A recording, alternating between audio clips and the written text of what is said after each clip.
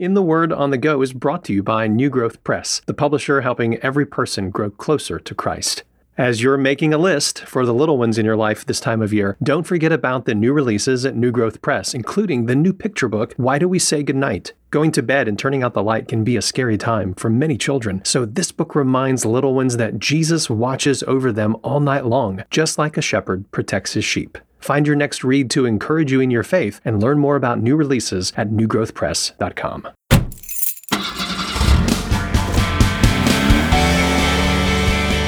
This is In the Word on the Go, the podcast where we look at one verse from God's Word for 10 minutes of your day.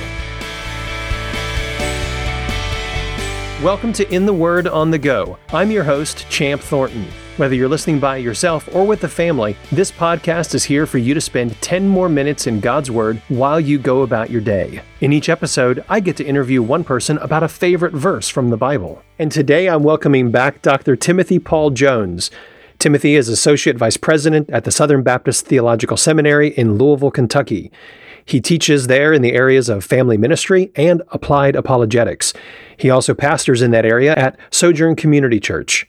And Dr. Jones has also authored or edited more than a dozen books, including Perspectives on Family Ministry, Christian History Made Easy, and most recently, a great book on leadership called The God Who Goes Before You. Timothy, welcome back to the podcast.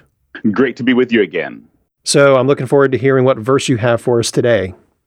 Well, the one I have is Matthew chapter 2 and verse 18, which is actually a quotation from Jeremiah, but I'll go ahead and read it from Matthew chapter 2 and verse 18, where it says, "A voice was heard in Ramah, weeping and great mourning, Rachel weeping for her children, and she refused to be consoled because they are no more." So before we get into any of the background of this verse, can you just explain, what is this verse saying?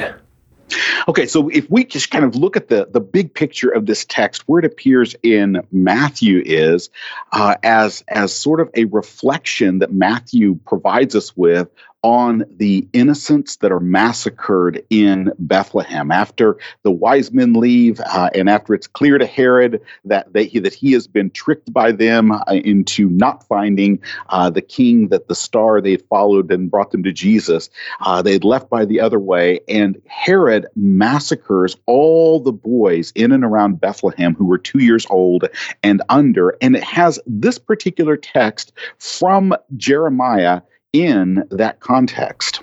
So you said that this verse is a quotation from Jeremiah. So give us that background. What's the Old Testament context there? Well, it's in Jeremiah chapter 31, which is mostly this whole chapter that is really very hopeful. It's about the end of their exile. And yet in the midst of all this chapter of hope, there is this recollection of the fall of Israel and Judah and of this notion of weeping for her children. It seems that in the midst of all of that, that even children had been killed by the Babylonians and by the Assyrians. And it's giving us this vision of this brokenness that is felt even in the midst of the joy that is going to happen when they eventually are freed from their exile. So with that in mind, let me read it again. I'm reading from Matthew chapter 2. This is verse 18. The Christian Standard Bible has it like this. "A voice was heard in Ramah, weeping and great mourning, Rachel weeping for her children, and she refused to be consoled because they are no more." So how has this verse impacted you personally? Well, in my own life, this was a very powerful verse. In fact, it became the name Rachel that we named our first daughter. Her middle name is Rachel as a result of this text. And when I first really studied this text in Jeremiah and then looked at it also in Matthew chapter 2, was at a point we had gone through about a year in which we had found out that we could not have biological children, and then had lost 3 different children in terms of adopting them. The adoption was supposed to go through, and then it fell through.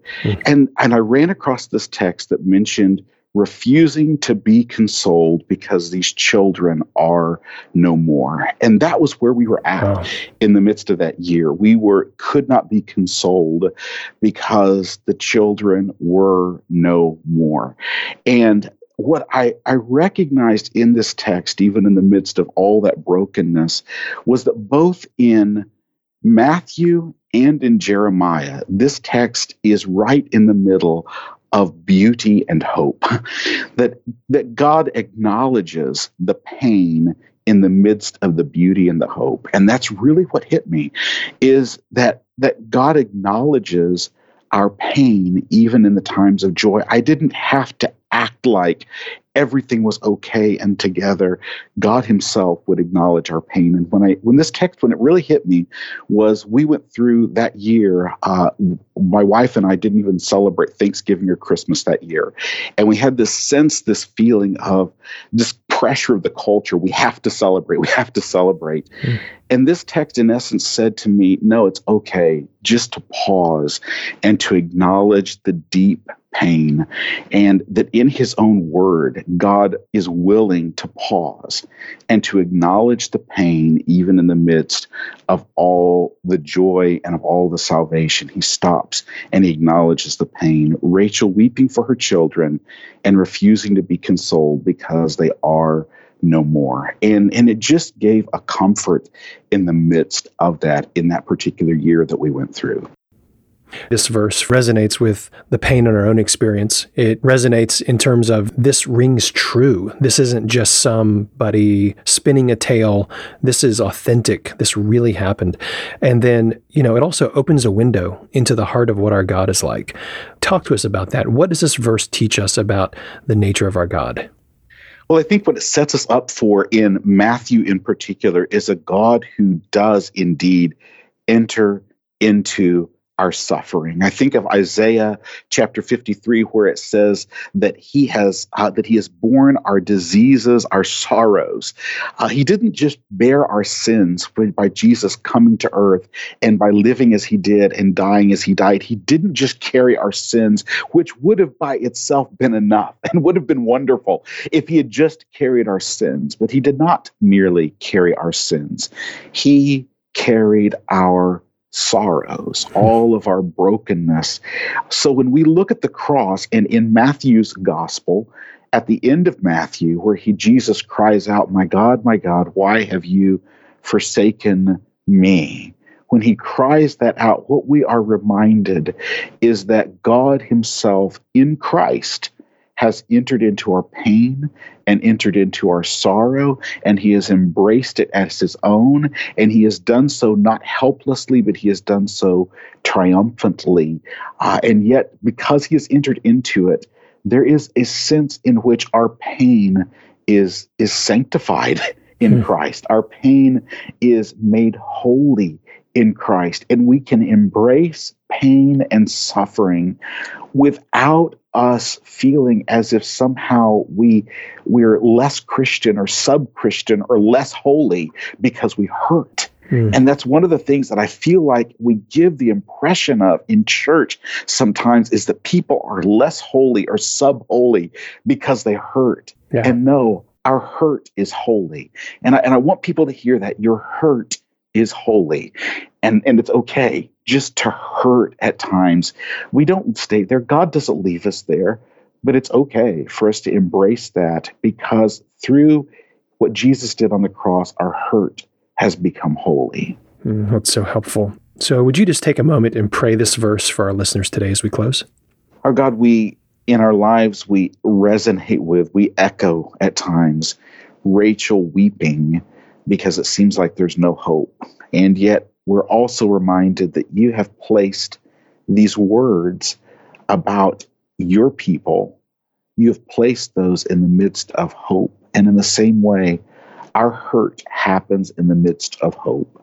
And I ask that you would show us how you are working through our hurt to make us whole and to make us like Jesus, and provide us with people around us who will speak into our lives, who will love us, who will be your presence to us in the moments that we can't see your presence because it is so clouded by the darkness and the pain, that you will put people in our lives to be your presence to us. In your name we pray. Amen. Thanks for listening to In the Word on the Go. This episode is brought to you by New Growth Press, which aims to bring gospel-centered resources to every church and home. For more information about this podcast or to listen to past episodes, visit wordonthego.net.